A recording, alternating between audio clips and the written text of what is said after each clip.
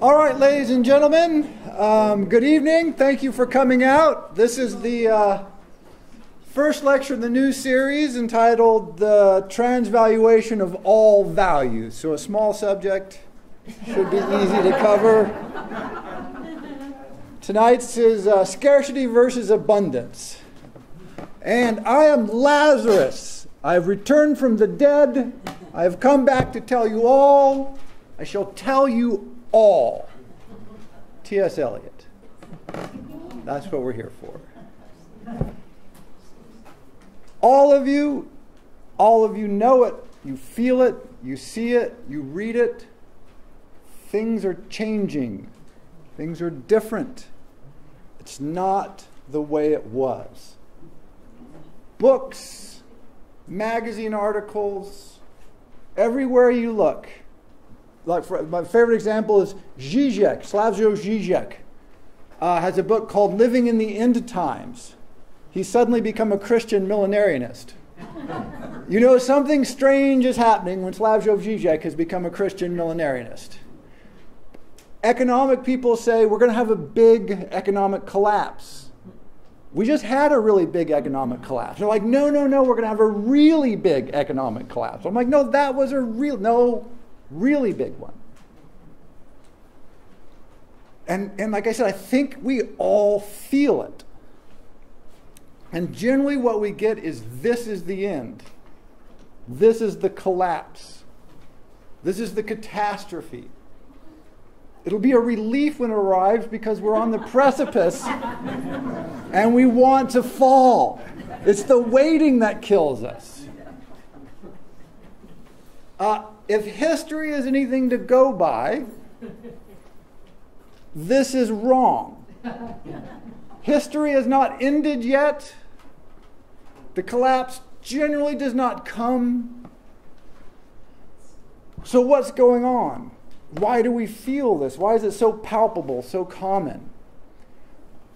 What's happening, I would argue, and this is the subject and purpose of this series, is the world has changed and we have not. We are carrying this baggage from the past, our values. I'll use that word, I'll talk about it in a second. And we're applying them in a world that is not from the past. And this unnerves us incredibly. And it gives us a sense of dis-ease. And it disrupts our capacity to think and reflect and to know what's going on. If you feel shock at things that are going on in the world, this simply means you've misunderstood the world. That's what the shock is. Many people were shocked at the sudden outburst of racism and white supremacy that came out after the election. These people are called white people. I don't think the African American community was that shocked. They were like, we've been trying to explain this shit to you guys for years. The world didn't actually change that much. But we're in this struggle between the values that we have, we've been taught, we've been raised with, we've internalized, and the world we inhabit. Hence the title, The Transvaluation of All Values. How do we get from what we feel, what we've internalized, to where the world is and where the world's going? Barzun, the great thinker I always like to talk about, said you can live in a classical age. In a classical age, people agree about what you disagree about. You know what you're fighting over. The rules are established, the game is focused. It's not that people don't fight or disagree or argue, it's just that you know what you're arguing about. In a decadent age, you don't even agree on what you're fighting about. You don't share enough ground to have a shared arena for confrontation. This is the fragmentation of values. The values have become so fragmented, so complex, so differentiated, that it throws us off. It creates tension. It creates dis-ease.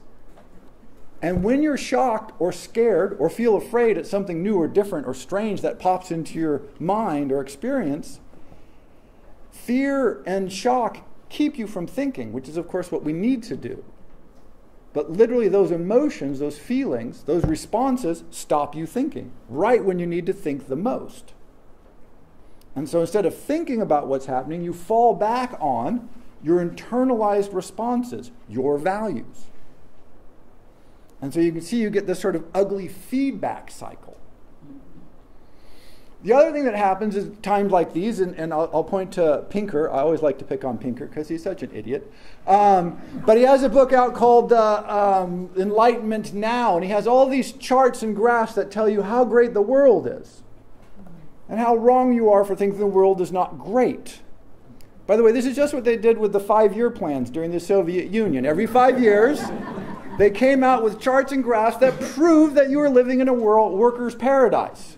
And if you were a worker and not feeling the paradise, something was wrong with you. And we had re-education camps available to help you sort of get with the program, to feel good about it again. Something like a little trip to the gulag to sort of raise your consciousness. Right? So when you have charts and graphs, it's not that you shouldn't pay attention to evidence. You should. The question is not that we're wrong. The question is, why is there a gap between the way we feel, what we experience, and how we see the world, and some of the evidence? This is the problem. Having a bunch of graphs and charts does not clear up that problem in any way. So that's what we want to explore. First, a loose definition of values. I'm using this loosely. We could say culture. Culture is sort of the shared values of a large community. Subculture is the shared value of a smaller community. And I think values are really the individual version of that. We're all part of cultures. We're all part of subcultures. And it boils down to our individual values. And in the book Albion Seed, which is an interesting, great book in many ways, he uses the definition of this. He calls them folkways. I thought this is as good a way to look at it as any, because it is a subtle and complex thing. And this is the first picture there. He says it's habitual uses, manners, customs, mores, and morals. But it's habitual is the really significant part. How we speak, how we think about our family. What do we think about marriages? Sex, child rearing, age, death, religion, learning, food, dress. Social rank, order, power, freedom. It's all these core concepts. They vary dramatically from group to group to group, from area to area, but they're incredibly powerful and influential. And since we tend to imbibe these when we're children, they're really, really, and I mean really hard to change, to come to grips. They're even hard to examine. The psychological research on this is very clear that we have, most of the time we're just reacting to the world. Our minds want to keep us sort of at a stasis beings. Keep everything smooth, everything's running well, look at things that might need paying attention to, otherwise everything is good. Stasis. We can do higher order thinking and reflect on the world critically with reason and rationalism. We tend not to like to do this. It's very energy consuming, and we tend to avoid it, but we can do it. It's one of the great human tricks. We're capable of doing it. We don't do it very much, but we can do it. But there's even a higher order or a different order specialized that allows humans to reflect on themselves. Now, this is incredibly powerful and almost never invoked. We don't like to do that. It unnerves us. Part of your brain will always fight you when you try to do this. Again, a lot of research to suggest you'll sneeze, you'll get distracted, you'll get sleepy, you'll get hungry, you get angry, it's a way of shutting it down. Emotions will well up, a way of shutting down the thinking. Anything not to actually have to look back and examine closely your own deep-held core values and beliefs. So that's what we're going to do in this lecture. We're going to make ourselves really uncomfortable and try and dig in deep. And by deep, I'll give you just a few examples of how this works. One is from history. We think of history as the things that happened, and the problem is history is the remembered past. It's not the past. The past is too vast for us to deal with. It's the remembered past. So what we choose to remember changes how we view the world. This is why people are always arguing about history. What you choose to remember and how you choose to remember it informs your present. And you go, well, this is history. Well, it's one way to remember history. So if you read history books, I was just trying to think of an abstract one that doesn't have a lot of weight for us. If you read history books about Spain, they say, well, the Moors conquered Spain. And then later the Spanish kicked them out. Now this is interesting because there was no Spain for the Moors to invade. Probably a better argument would say Spain was born from the act of kicking the Moors out. That process of organizing and fighting a common enemy was essentially the creation of Spain as a nation. Now, the physical location of the Iberian Peninsula existed, but there was nothing remotely like Spain. No organized, coherent series of languages or governments or anything. Hence, they were so easily conquered by the Moors. But if you're Spanish, what it does is it moves your history back about 500 years. We weren't born in the 1500s, we were born in the 1100s. We were already there when the Moors arrived. It's a neat trick. Not that important in some ways, important in other ways. American history begins in 1776. As long as you overlook the several thousand years of native civilizations that preceded that. Right? What do you mean by America and American? U.S. history? Maybe. But it's a curious way to write your history. But again, there's the facts of it and then how you deal with it. So even if something is as seemingly concrete as history, how you remember it matters.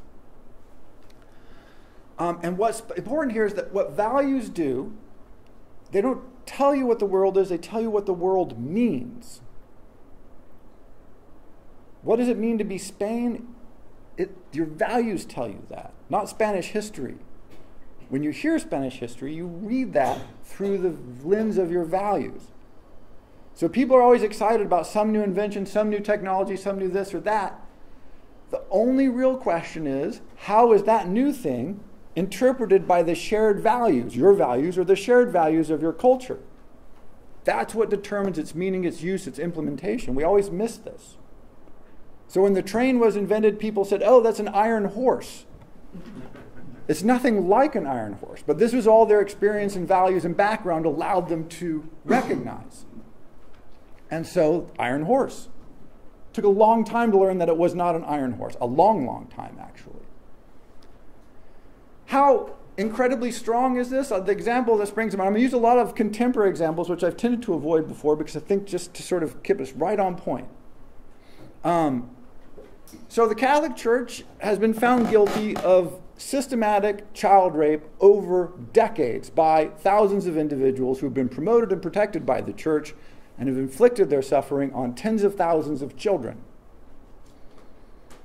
And yet, this does not seem to affect the Catholic Church very much at all. How many children do you have to rape before people go, this institution has a problem? It turns out it's an infinite number. Who would have predicted that? Thousands over generations. Protected, no ramifications. But if you interpret this as, oh, that's an aberration, a few bad apples, things happen, there's bigger issues at stake, then your values take something that you would think would be pretty obviously not good, that needs serious addressing, if not absolute elimination, and says, well, you know. That is the incredible power of value. We can do that with anything.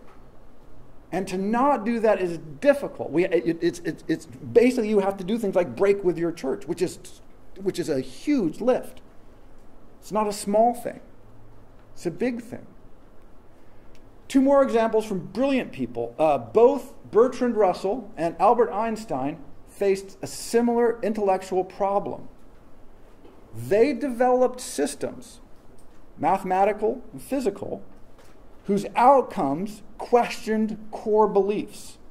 Bertrand Russell wanted to prove that mathematical certainty was absolute. Albert Einstein was looking for the perfect rules for the universe. Neither of them were strongly religious people. Russell was famously, aggressively non-religious. But his generation, the values he was raised in, had a God-shaped space. He took the God out, but there was still a God-shaped space there. And Russell and Einstein tried to fill it with mathematics and physics. And when both those projects succeeded incredibly in every other measure, some of the most important logic and mathematical work ever done was done by Bertrand Russell, Alfred North Whitehead. Einstein, of course, famously wrote, but both of them dead in their tracks. When Russell was convinced that you couldn't prove absolute perfect mathematical certainty, he just stopped. He just fell apart. He himself said this. Einstein spent the second half of his life arguing against the outcomes of the first half of his life. The famous phrase is that God does not play dice with the universe. All of the evidence suggests that there is no God, and if there was, he was in fact playing statistical games with the universe. And Einstein fought and fought and fought and fought against this, because he so desperately, desperately wanted the world to be orderly and perfect and godlike. Without a God, but with that God-shaped space in there. And you look at their work, and so it's not just random people; it's brilliant people. This is particularly perhaps an insoluble problem. All we can do is work on it. Final example, more trivial, but one I like, is right now today. Think of a big city like Manhattan. Somebody today is moving into their apartment in Manhattan for the first day. They are excited. Just moved to the big city, Manhattan, Big Apple. Woo, life is great. Someone next door, a floor above, a floor below, has been living in Manhattan for 20 years, has forgotten they live in Manhattan. They're just going about their lives. They're not aware that they live in Manhattan. Somebody else is moving out of the city going, I am so sick of this stinking chamber of iniquity and lines and noise, and I hate it. This is the exact same place. The city has not changed. These people are all inhabiting, in theory, the same place. Their values, their experiences, they interpret it incredibly differently. This is the power of values. I'll keep coming back to this. So the first value I want to look at. So what I want to do for the rest of the series, having done that brief introduction, is look at core values that we all hold, where they came from, why we hold them, how wrong they are, and the kind of values we should adopt going forward. And I don't mean to say your core values are wrong, but they are. But with the caveat that it's not entirely your fault. They train us up, and they don't even mean to, but they do. But now it's our job to untrain ourselves to the best extent that we can. So the first one I want to start with is scarcity versus abundance. We are told, have been told, will be told, we are trained, we live in a world of scarcity. There's absolutely, totally, 100% not true. But this is what we believe, how we act, and how we behave. Why do we believe we live in a world of scarcity? Well, if you look at the chart on the back, in 1820, and there's all kinds of versions of this, somewhere around 90% of the world's population lived in dire, extreme poverty and were subject to endemic recurrent starvation. 90% of the world's population. This is not a long time ago, 1820. Just over 180 years, 200 years. 90% of the world's population. And it had been this way for at least 10,000 years. The history of civilization is the history of people repeatedly starving to death. All of our sources indicate this clearly. You make the agricultural leap, great. The problem with agricultural leap is when the crop doesn't come in, there's no food. It's a little tiny hole in the project. And when there's no food, not a few people starve, just about everybody starves. Well, 90% in 1820. This is an astonishing number. Clothes throughout world history, incredibly scarce. We take clothes for granted.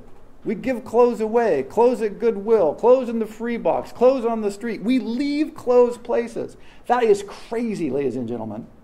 In the history of the world, people have never left clothes behind. For the same reason that we don't leave thousands of dollars of cash behind by accident. Oh, I left a gold bar sitting at that restaurant. No, we don't do that. Because to us, clothes are just nothing. People were generally naked or underclothed. I always like, if you go to the paintings of Bruegel or the Dutch masters, it's wintertime. People are out ice skating, and they're wearing almost nothing. They often just walked around barefoot in the snow because they didn't have shoes. Shoes were like the luxury item. If you had shoes, man, you had made it. So perfectly reasonably, for the last, 10,000 years or so, we developed a value system that material goods were scarce because material goods were scarce. It wasn't a trick. It wasn't a lie. It wasn't the rich taking everything from the poor, although they were happy to do that. They just didn't exist. And so we've been trained in. This is what we learned. We learned this over millennia. And then, roughly 1820, Industrial Revolution, Agricultural Revolution, technological changes, communication, mobility, the capacity to ship things, engineering, boom! Today, the world population is reversed. Probably about 10% of the world's population live in poverty, dire poverty.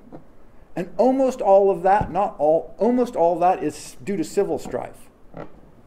Syria is a perfectly wealthy country that's busy chopping itself into pieces. This is not a lack of material goods or resources. It's the decision or the failure to govern effectively. Most of the world's population that remains is in fact a governance issue, not a material goods issue. But for the developed world and the developing world, essentially there is no material shortage of anything of any kind. And if whatever there is, if we wanted to, which we may not want to, but if we wanted to, we could happily produce it. But that change has happened in a few generations, in a few lifetimes. And so our value system has not had any time whatsoever to adjust, really, to the notion that we don't have scarcity, we have plenty. Our problems are not shortage, our problems are superabundance. So let me give you a few examples. I'll use Apple repeatedly through this just because I think they're so fun to pick on. Historically, one of the things that's been really scarce is capital and money, cash. Wars were fought. The Netherlands and England did well for generations fighting wars, famously against Napoleon, but also against others, because they just had better banking systems. Not radically better banking systems, but just better enough that they had more capital. They could spend more, they could keep more men in the field, they could loan more money, they could pay more mercenaries. This is very helpful in a world where cash is short. So our whole economic system is maximize capital returns so that you can make money, then you invest that, grows the economy, you harvest more capital returns, everybody's a winner. Yay. Well, one hole that we now have in this problem, or in this system, besides some of the other ones people are probably more familiar with, is that what do you do when you've made all the money and you have nothing to do with it? Right now, Apple is sitting on, no one knows exactly how much because the reporting is very hazy, but somewhere between $300 and $500 billion in cash, liquid assets, overseas. They have over $1 trillion in market capitalization, which means they could borrow anytime they wanted another $500 or $600 billion at very low interest rates. So tomorrow, if Apple saw something shiny and nice that they really wanted for $1 trillion, it could buy it. say, I don't know, the Sudan or Mars, right? I mean, what the hell do you do with $1 trillion? The answer, nobody knows. Apple has no idea what to do with the money. That's why it's sitting out there. It is the equivalent of shoving it under the bed. They've dug a hole in the backyard and they keep throwing money into it because they don't know what to do with it, literally. And they just announced they had their most profitable quarter ever. Ladies and gentlemen, this is insane. We have $500 billion. We don't know what to do with it. We have another $500 billion we could borrow that we're not going to touch because we have no idea what to do with it. But by the way, we just made our most profitable ever quarter, $11 billion more in cash. Woo! Why? We don't know. Because we don't know what to do with it. But the logic of scarcity says you have to make more money. Maximize your return. Because it's scarce. It's not scarce. When you have $500 billion in cash, cash is not scarce. Simultaneously, they have workers committing suicide in factories in Asia because they work them so hard to squeeze a few more dollars out. This is truly madness. It's a complete misfit of values. It's scarce. Maximize return. Save that money so you can... What? We have nothing to do with it. So they're just finishing their big Apple campus, and they're like, woo, we spent like $4 billion on it. That sounds like a lot of money. It's not. It is the most ridiculously, embarrassingly tiny amount of money. It is the values of people who think things are scarce. It's very small spending. The equivalent of Versailles, by the way, Louis XIV was not a spendthrift king. He gets a lot of bad rap for that. He was actually fairly reasonable with the French budget. And he spent anywhere between 1% and 6% a year on fixing up Versailles. He did this for about 30 years. Apple would need to spend about $4 billion a year, every year, for the next 30 years to have the equivalent of what Louis XIV spent on Versailles. But Louis XIV did not have the scarcity mindset. He had a plenty mindset because he was Louis XIV. Apple, with titanically more resources and just cash piled up to the sky, has a starvation scarcity mentality, and so they built the equivalent of a cardboard shack relative to their money income because they just don't understand. Their values are completely misfit. And it's driving them mad, by the way. They keep asking them, what are you going to do with the money? And they're like, And the reason they don't invest it, by the way, is because they're afraid of losing it. When you have $500 billion and you won't spend it because you're afraid of losing money, you see, that fear is not grounded in reality. That fear is grounded in 10,000 years of endemic starvation. They're not going to go bankrupt. I mean, they would have to make a series of titanically bad investments to even blow like 5% of their cash. I mean, they would just have to all get drunk and go to Vegas. I mean, you can buy a lot of hookers and blow with that kind of money, right? I mean, the hangover is going to be bad, and you're going to have, I mean, it's just impossible. You can't burn through it. You can't. But they won't. And they're frozen. So they keep announcing record returns. They have no idea what to do with it. So they just keep, but this is the values problem. It's abundance that's our problem. Food is another one that keeps coming up because people starve to death. It's true, people starve to death, not from lack of food. People starve to death for all kinds of other reasons. The world is super abundant with food. By the way, ethanol. When you fill your gas tank and it says 10% ethanol, you're just pumping food into your car. Now, we may like putting food into our cars, but if we wanted to feed more people, we could. But we've just said, no, we would rather put food in our cars. It's just corn. Right? Ethanol is just corn. So feed people or no, feed your car. We've chosen the car, which is fine. Avocados. I like avocados. We grow avocados. This is a stupid crop. If you want to feed people, you don't grow avocados. But we're not care about feeding people. We like to eat avocados. We have unbelievable abundance, cornucopia of this rich food from all over the world that we get to eat. Why? Because there's way too much food. We have way too much food. We have a superabundance of food. So we just do stupid stuff with it, which I'm all in favor of, by the way. But it's just not a shortage. A shortage is not the distribution, maybe. Mostly people starve because of regional political instability again. It's a shortage of good politics, not a shortage of any kind of material goods. And then I was thinking, okay, maybe the environment. But even if you look at the environment, which we've done a pretty good job of messing up, pretty much all the resources are if they are short or scarce, it's a waste issue, not an abundance issue. We've actually sort of maybe turned the corner. We're adding more forest land per year to the world than we're subtracting. But of course, these will be young trees and take a while to reach the biomass. But it is quite possible, and there is historical examples like Japan, which used to be widely deforested and now is is like 80% forest cover. They reforested their country.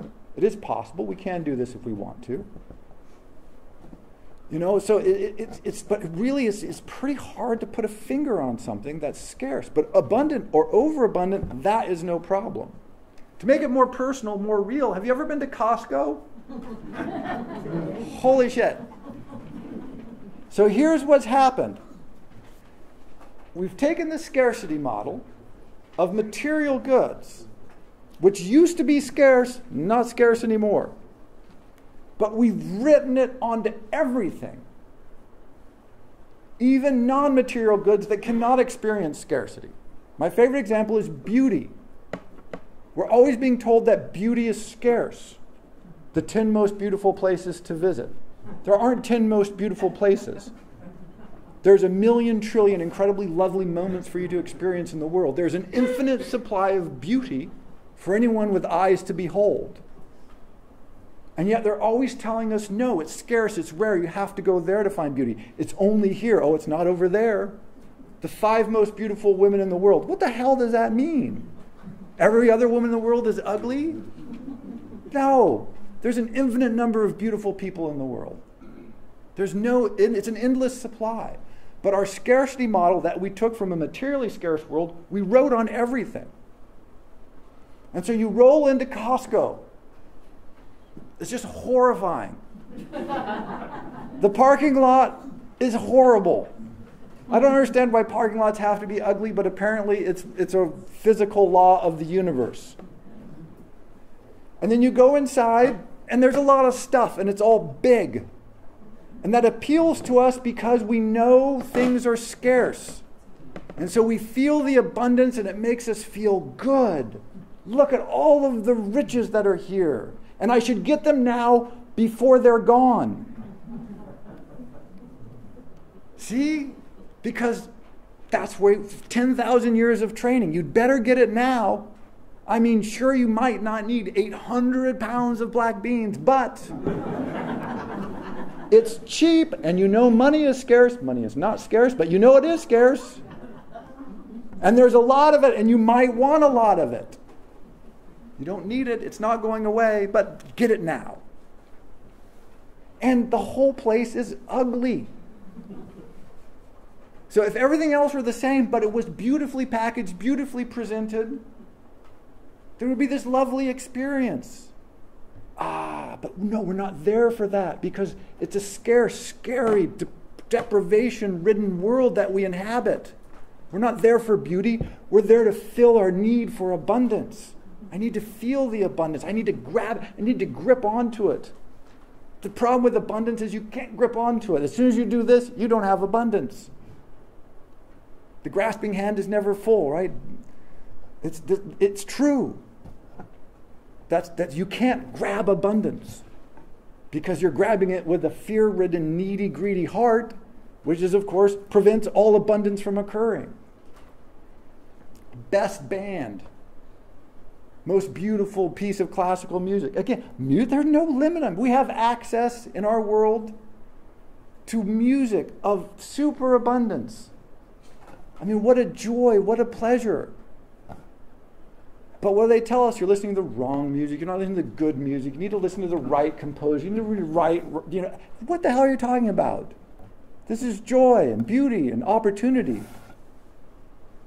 But, again, grasping narrow. Yeah, it's this weird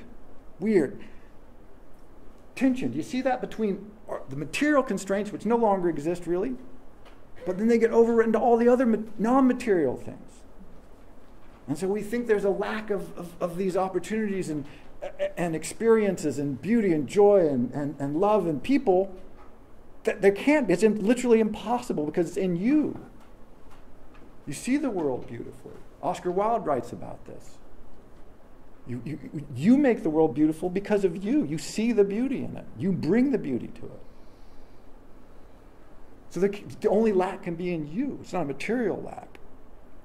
But none of this, by the way, would be a problem if we all agreed on it. This is the incredible thing with values. It only becomes a problem when we begin to feel, as I suspect we may be feeling, that something has gone awry.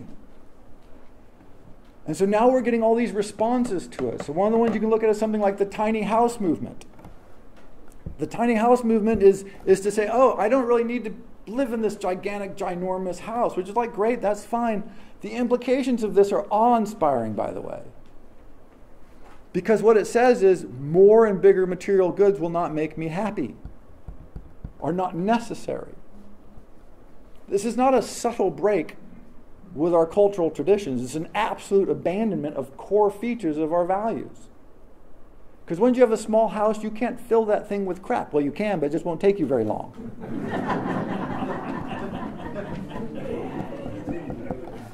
Right? It's just because it's tiny. I don't need a 64-inch TV because my room's not 64 inches wide. I guess I could put it in diagonally. Right? And I'm not against big houses, actually. Do a beautiful big house, that's a great thing. Don't fill it with crap, that's what we do. Build ugly, hideous big houses and fill them with ugly, hideous crap. That's the problem. But if people begin to make this decision, I guess you're having a problem all over the country. I don't know what generation, the baby boomer generation and older are dying. And they have a lot of crap. And their kids and grandkids are like, no thanks. We just don't want all that stuff. Ooh. By the way, 80% of our economy is consumer goods. If people stop consuming like that, it's going to be different. Nobody knows what it's going to be. It's going to be different. A large percentage, some put the estimate as high as like 30% of people under 30 do not have a driver's license. It is hard to sell a car to someone who does not have a driver's license. The car companies are starting to freak out just a little bit. Because that iconic American material good has suddenly and rapidly, for an upcoming generation, vanished. They're like, car, don't want one, not getting a license. There you go. That's like, what? No, this is right? We all know this, the car. It's not just your car, it's your freedom. One of my favorite advertising slogans of all time. The complete confusion of material goods with a non-material good. We do this all the time.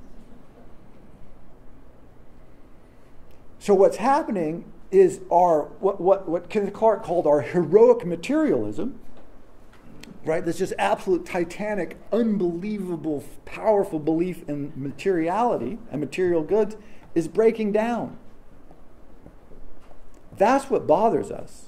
It's not the craziness of materialism. That you can critique that all the time. But our values are starting to hit these tensions, environmental notions. Well, maybe it isn't good for the environment if I consume in a particular way. Hey, wait a second. You're supposed to be interested in the material good, not the arc of it.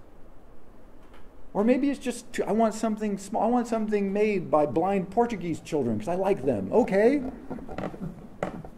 Wait, no, but you're looking at some other aspect that's not the material good, not the size of it, something else. This begins to throw things off. It begins to cause dis-ease in us. Because our value that says that's the material good, now these other is fragmenting. That's what we don't like. Back again, if everybody agrees on the value, then we can argue about it, and that doesn't bother us at all. We like that. It's when it starts to break down and some people go, I just don't believe in that. I just don't believe in materialism. And enough people that it starts to affect things, and we're like, hey, wait a second. So people say, it's crazy to pay this much for, coconut cream that was harvested by, sea nymphs from an island off the coast of Atlantis. And they go, you shouldn't do that. And it's like, why? You can get coconut cream like that. That's the same that wasn't harvested by sea nymphs for 1/10 the cost. You're like, that's not my material value. I don't see the money as scarce. I see sea nymph jobs as scarce. And so I'm willing to pay extra for a non-material good. This is challenging.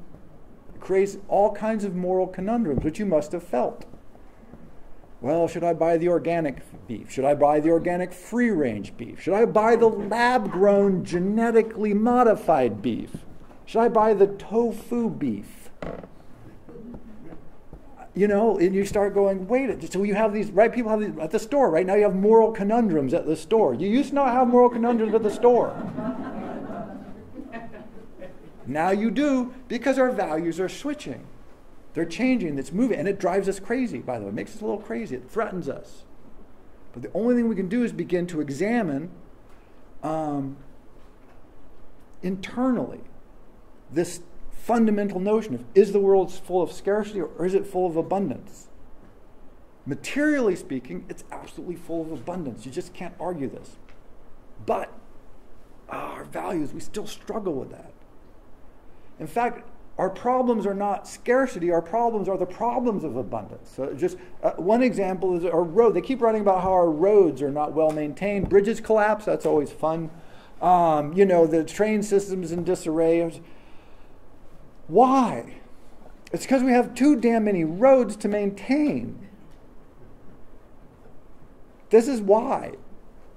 We have a lot of roads. We have a superabundance of roads. And so our answer to this is to, one, build more roads. Because we know the answer to any problem is more of that problem. Right? I mean, what else could you possibly do? And so we're starting to hit this material wall where there's no way. You're looking, wow, can we maintain all the roads we have? Probably not. Do we still want to build new roads? Yes. Again, this is not a scarcity issue. This is like the drunk rich Duke issue. You have 400 racing horses. Yes. They're dying, lack of food. Yes. Where are you going? I'm going to buy some racing horses. This is a classic move, by the way. This has been done historically. But it's not really wise.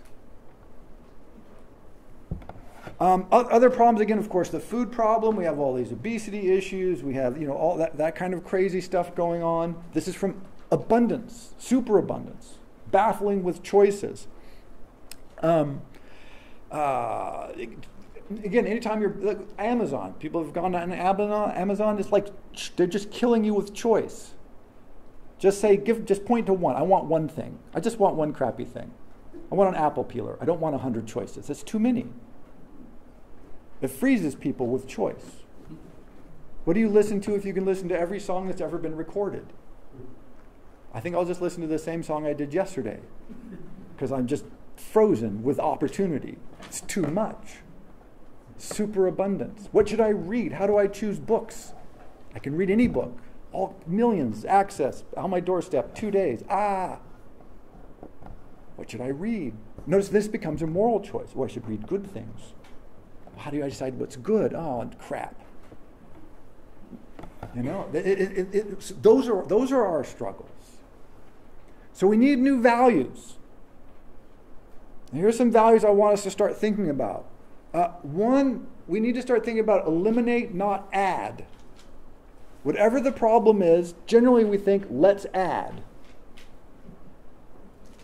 My house is too small, let's add a room. Or, let's get rid of some shit. Okay, if you've had a couple more kids, add a room, knock yourself out. Get rid of some kids, but probably add a room. Adding a room, totally sensible. right? But potentially, just possibly, just maybe, it's a vast collection of crap that seems to accumulate around us no matter what we do in this world that is causing our problem, not a lack of space. Because every statistic suggests that we live in incredibly large houses relative to any historical standard. And we think, well, I've got 3 garages. If I just added another garage and an off-site storage and another room, I would be there. Right? This is you see this everywhere. I mean, all the statistics show this, that the off-site storage is just booming in the country. People add garages to 3 garage houses, add garages to, I mean, it's an infinite, or you can ask, what can I get rid of? Just try it as an experiment. The next time you have a problem, you're faced with something, instead of thinking add, order, supplement, increase, just ask yourself, okay, that's all possible, and maybe it's good, and maybe it's the right answer. I'm not saying this is an absolute. I'm just saying it's our knee-jerk reaction. Then you can turn around and say, well, or what could I eliminate? What could I get rid of? What could I subtract? What could I use less of? It's always good to ask, what could I use less of in my life? In my world, in my environment? We almost never ask this, by the way. By the way, advertising and marketing is not real keen on this concept. My favorite example is Real Simple magazine. If everybody's ever seen this, always read it. If you're checking out the grocery store, read it then. You never buy this magazine, but read it then. Because it always says something like 110 common simplifying facial washes. And I'm like, that doesn't sound simple at all. That sounds sort of unsimple. Sounds like I've made my life more complicated. You know? So, second, people, not things. This is not a crazy, radical idea, and yet, people, not things. If you looked around and just say, took half your stuff, so I could sell it back and get my cash back, so I could get $10 or $20 or $30 or $40,000, how could I spend that on people? Visiting them, having them visit you, throw a big party. Just throw a titanically, like a $50,000 party. Why not? Well, that's a waste. You just wasted your money on people and joy. Well, that's stupid. We know that's wasteful. You could have bought something that you store and dust, oil, and maintain. That's so much better. Right? We know that. But we think about this as the material good is going to be better. The thing is going to be better, not the people. Actually, I think we've almost lost that concept of really investing your time and energy and space and resources in people.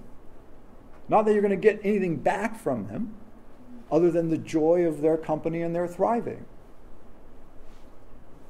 But all our behaviors show this, by the way, as culturally, maybe not individually, but culturally, we absolutely do not do this. This is why they keep saying, again, favorite example is with moms. A mother is a real job. If she were paid for the work she did, because it's a huge imposition to have children and raise them and love them and spend time with them. This is horrible. It's always how bad it is to be parents, how time can... What the hell are you talking about? It's the greatest thing ever. I mean, it's not materially rewarding. It's a time suck. But people, what's more important? Well, everything apparently. Right? We know this. Culturally, we've decided this, absolutely.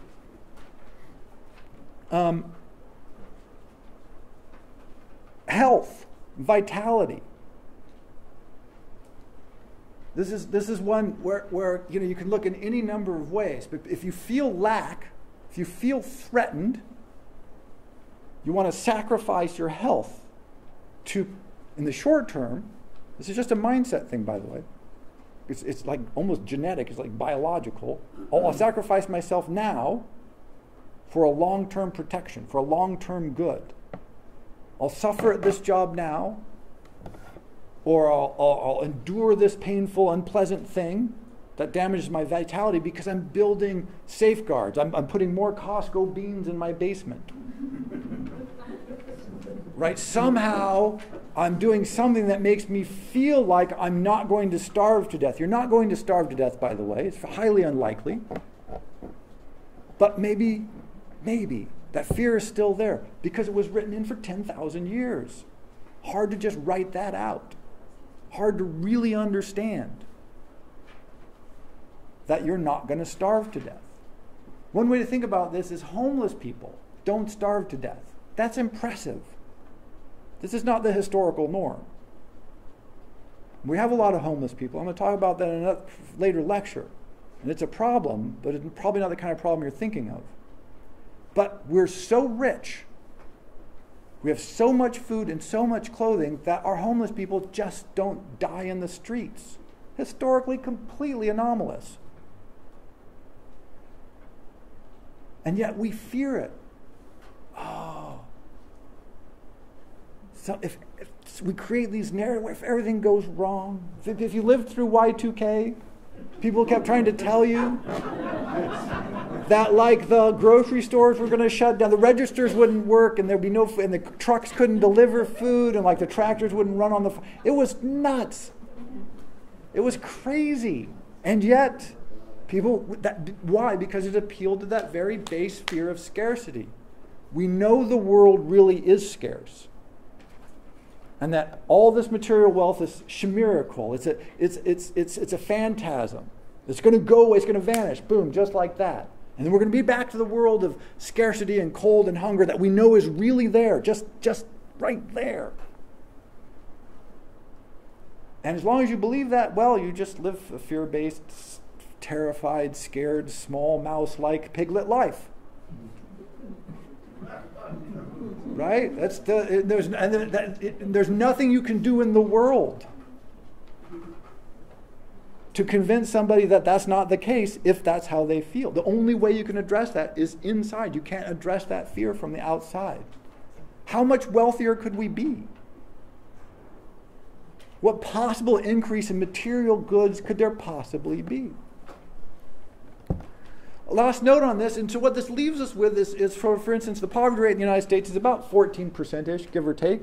It's been about 14% for the last 50 years, 60 years, hasn't moved one way or the other. And this completely befuddles us because we're fabulously richer than we were 40, 50 years ago. And the poverty rate, just the same. Why? Well, there's a lot of reasons, but one reason it's not is from lack of material resources. This is our problem. We've been so starved, so traumatized by this theory of lack of material resources that when we see people suffering, we think they must lack some material resources. So let's give them some, and then they won't be poor. And it turns out that works until about 14%. At the 14% level, you hit, apparently, the problem is not material. And that's where we are. That's where we've been for quite a while, by the way. And interestingly, this is pretty much standard throughout the developed world. All over Europe, France, the Netherlands, Germany, they have about the same poverty rate that we do.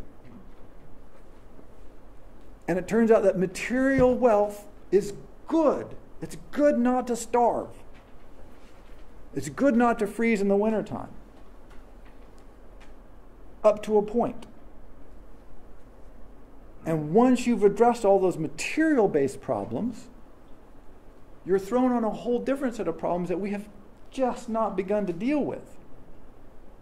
And we keep throwing material goods at it. And it fails. And we're going to look, again, next couple of lectures at why that is, what those values are that need to change.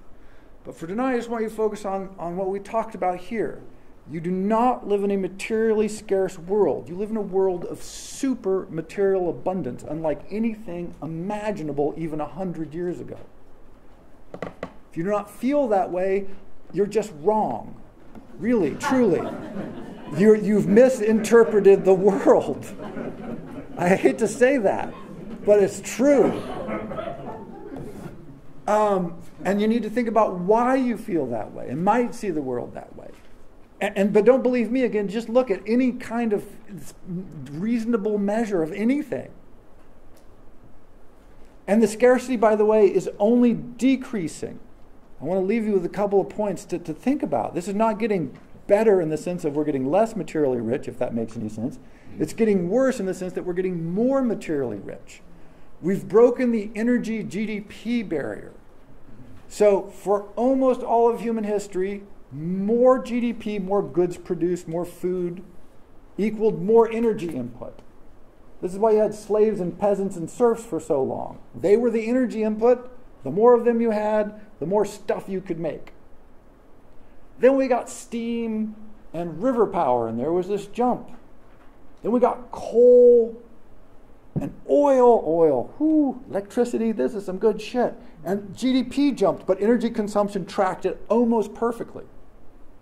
And economists had argued for the longest time that this was just, you have to have more energy input to get more GDP. So you look at the world population, you look at energy growth, or material goods growth, energy's going to go, we're going to run out of oil, we're going to run out of coal. We're never going to run out of coal, by the way, we got plenty of fucking coal. We're going to have to dam all the rivers, blah, blah, blah, blah, blah. A couple of years ago, about a decade ago, this started to break. GDP has been going up, energy consumption has been stable or going down. Our input of energy per GDP, it means that we can produce more stuff with less energy input. This is a titanic shift. As renewables come online, which they're doing very quickly, as manufacturing technology increases, which it's doing very rapidly, that will only increase. Which means it's becoming cheaper and cheaper and easier to produce more and more crap that we don't need anyway. This is accelerating our problem of abundance. It's an astounding break. It's amazing, and it's also like, oh no. Because we need some help. We need like a helpline to call with our stuff. But it's to see the abundance, to feel the abundance. Once you feel the abundance, then you don't need all the crap. Then you can let go of and go, well, if I want it, it'll be there. Right? I don't have to worry about abundance. Abundance is just falling on me. And then you can invoke other values. You can look to other things. It will just change fundamentally your relationship to the material world, and again, it will begin to remove that veil that we've overwritten non-material goods on.